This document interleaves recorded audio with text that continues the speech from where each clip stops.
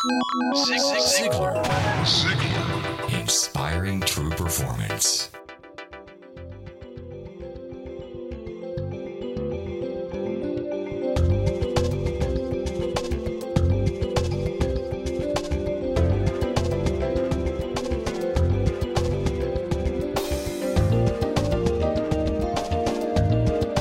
Hi, this is Blake Lindsay. I'm happy you're here for the Ziglar Inspire podcast. Bring somebody with you every week. Today we have chosen to share with you some more from Zig's colleague Brian Flanagan. Brian has been in the sales profession for over 30 years and brings a wealth of knowledge, passion, and humor to his teaching. Today he's going to discuss the importance of having a sales process. Do you have a process you use when you're selling to your prospects? Let's listen in on a sales class as Brian teaches the trust process.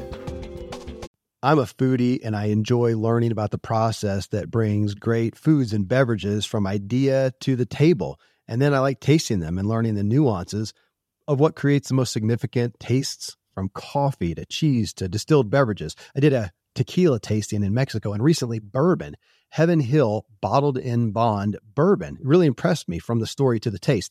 I grew up in Kentucky where horse racing and bourbon are famous, and I got introduced to Heaven Hill Bottled in Bond bourbon. It's produced by Heaven Hill Distillery, which has been and still remains family-owned since 1935. And I'm impressed with the bourbon's ultra-rich, smooth taste. And right on the bottle, it states that this bourbon is 7 years old, which is actually 3 times longer than what's required to be certified as Bottled in Bond.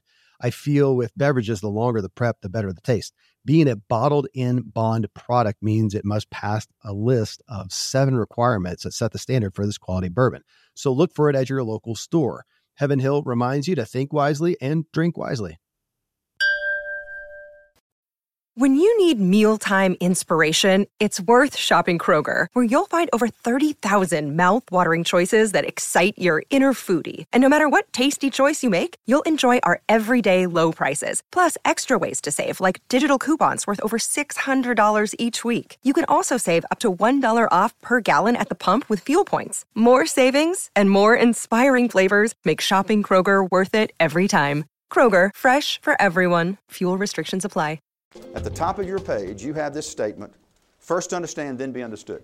That has too many words for salespeople. So let's reduce that to 3 words. Here's what it means. Listen, and it's nothing to sneeze at, thank you. Listen, then explain. What this really means is listen, then explain. Well, what do you listen to? You're tuned into one radio station. And I don't care how much the sales profession has changed and evolved and revolved, you still need to go back to that one radio station. Your customer, your prospect, your suspect is tuned into one radio station. WIIFM. What's in it for me? We've got to tune into WIFM. What's in it for me? And unless you do that, you're not going to make the sale. You're not going to grow that account. You may make a sale, but you're not going to make a livelihood. So what we want to do is make sure that we tune in. Well, let me tune in. Let me take a moment here and practice what I preach. I'd like to have a little group participation here, if you would. I would like to ask you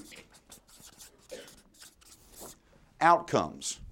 Let's pretend that you could leave this recording with 1 or 2 sales skills that would really help you. It may be a sales concept, it may be a technique, but if you could leave the room with 1 or 2 sales skills, what would they be? Somebody volunteer some of those, if you would. Yes, sir. Better listener. I'm sorry? Better listener. I'm sorry? Better listener. I'm sorry about that. So listen. Thank you. Oh, you a tape. Listen more effectively. Thank you. What else? If you could walk. Yes, ma'am. Productivity increase. Productivity increase. In what area? What area of your sales would you like to productively increase? What would you like to get better? What specific skill? Is it closing? Is it objections? Is it questioning? Closing. Okay, closing. I don't want to put words in your mouth. That's not sanitary. Okay, we'll take closing. What else? What would you like to improve? One thing you can improve upon, what would it be? Yes? Consistency. All right, what else? Thank you. Overcoming objections. Overcome objections. One more. Yes, ma'am. Establishing value. Ooh. Jump back. Establishing value. Now, those are great ones. Let's just pick one up, and I'll pick objections because I am struggling with objections. In my growth spurt, in my growth chart, objections I'm very consciously aware of objections. So let's take objections. The gentleman here, your name? Neil. I'm going to write objections on the chart here. Everybody is now named Neil. What I want to do, I want to role model three things. I want to role model questioning skills, and I want to role model finding your dominant buying motive. What I'm about to do is a group, and that's very placid because not everybody's named Neil, but now everybody's going to pretend that they're Neil, and I'm asking you this question, so pop up the answers if you would. I would like to get to your dominant buying motive by asking questions. I also want to contract with you, my customer, so that I'll know that I'm delivering and establishing value, that I can increase my productivity, that I can be consistent. So Neil's, everybody's named Neil. Neil, if in fact you could overcome objections, what's the benefit to you? I'm sorry? Well, wait a minute. That's not what Neil's told me. Neil said he wanted to overcome objections. You mean he really didn't want to overcome objections? What he really wanted was more sales. See, that's what your customers tell you. So for me to establish value and to get to the dominant buying motive, I need to ask some more questions. So Neil's, if in fact you overcame objections more effectively and you closed more sales, why is that an advantage? Okay, thank you very much at last. More money. Everybody wants more money. That's not a turn on. I've got to find out.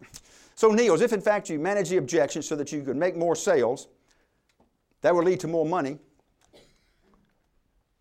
What would you do with the money? I'm sorry? And if you had a better lifestyle, how would you feel? Okay, guys, right here, let's stop right here. Neil's, what you said is that you wanted to manage objections more professionally so that you can make more sales, that you can make more money, so that you would have a better lifestyle. And if you had a better lifestyle, you would feel great. Pay attention here. This is what we sell. What? We sell great? Nope. You and I sell feelings. Oh, Brian, you don't understand my market, man. I'm in the land development business. These guys haven't failed since 1975.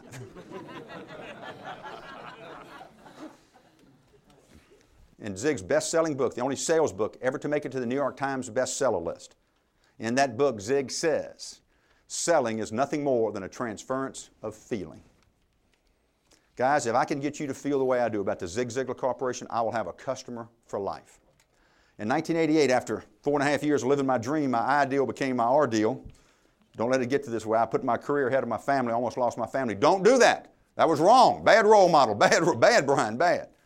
I left Zig for a couple of years. I never left the feeling that he gave me from the books and tapes and the time I've been around Zig and his philosophy. And my point to us all is that's exactly what we sell. Even to the analyticals, we sell feelings. In one of these modules, you'll find out that we sell to different people differently. And the analyticals of the world don't make as many emotional decisions, which is accurate, but we still have to involve feelings. Guys, that's what you do. If you can understand a customer as a person, not as a unit of production, you're ahead of the game. If you know the person better than you know your product, you separate yourself from competition. That is a selling difference. And what we want to do is understand this is big. Yes, you told me that you wanted to start with objections, but you really wanted what's under there is the benefit to you. Listen, then explain. People may want carpet, they may want cars, they may want real estate. Why? What does it do for them? That's what we've got to communicate. And when I understood this concept, I became more valuable as a sales professional. Here's the concept. This is our definition of selling.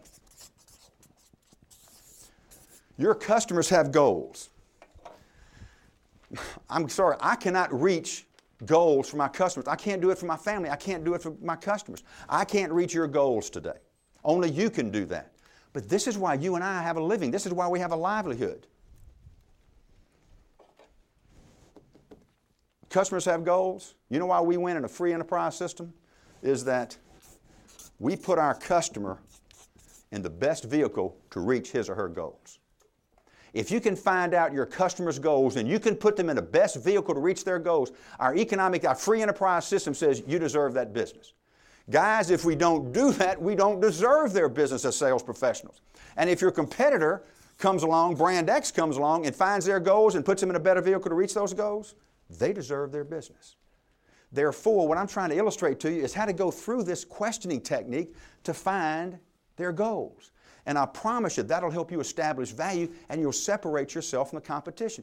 Brian, how do I use this? I'll tell you how to use it. You get your talking pad. You get a plain piece of paper. Do not, for those of us who sell product, do not go into a customer on the first call and bring your product. Bring an open mind and a blank sheet of paper. Not the other way around. But bring an open mind and a blank sheet of paper. Take the paper out and say, Mr. Prospect, what we like to do, we pride ourselves in this. We like to find out customers' goals. Let me draw this oval in the upper left-hand corner, as I've done here on the flip chart. And then I'm going to make a little tail coming off the oval. I'm going to write the word goals in the oval. Mr. Prospect, we pride ourselves in identifying your goals, your needs, your issues, and your concerns. And then we work very hard to put you in the best vehicle to reach those goals. Mr. Prospect, I need to ask you a few questions so that I can find out your goals, so that I can match what we do to really what you need. Sir, I can show you my catalogs. You can go to our website.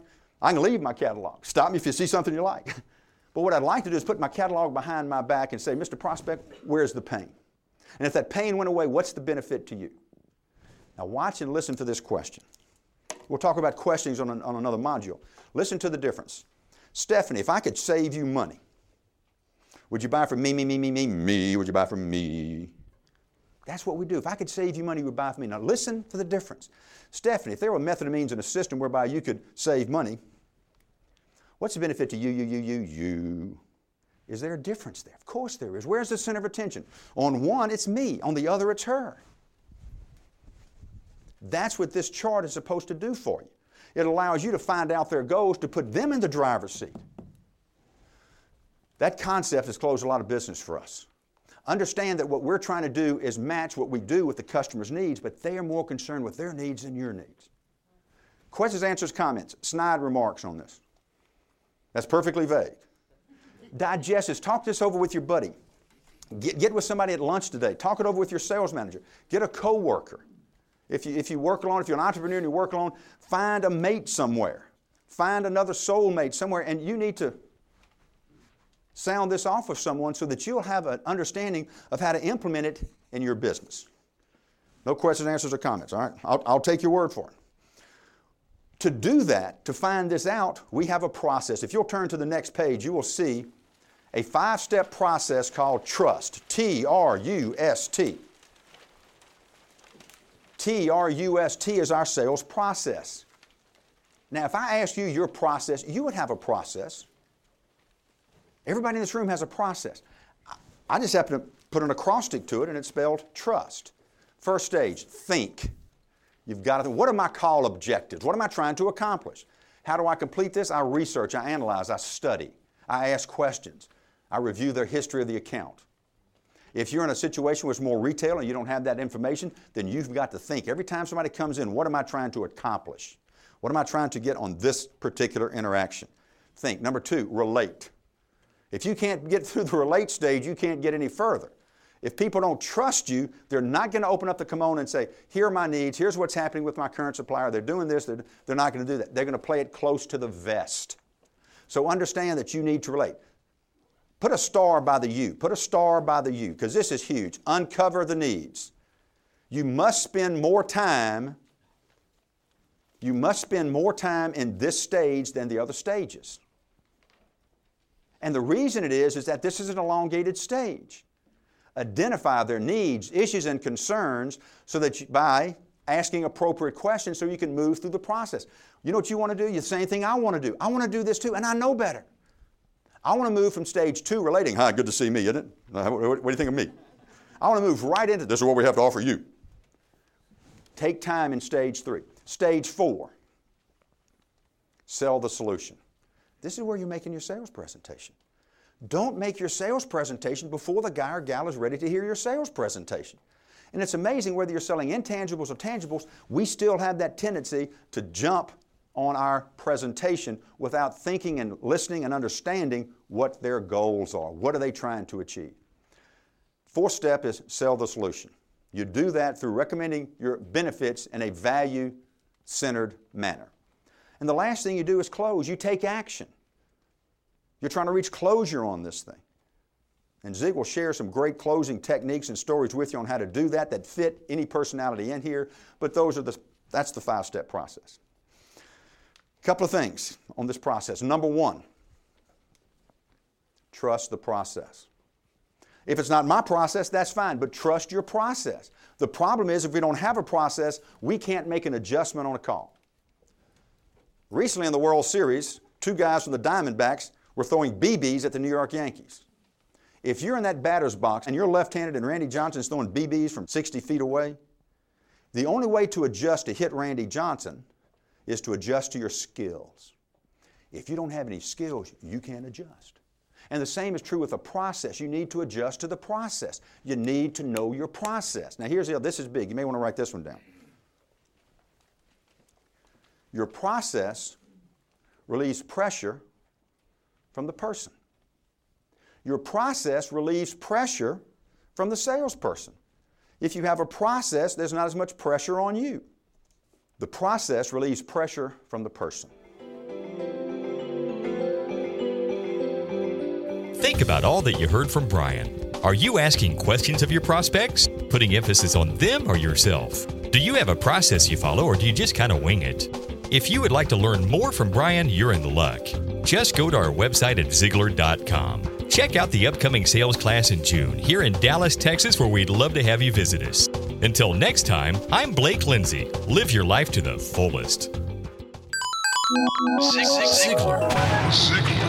Inspiring true performance.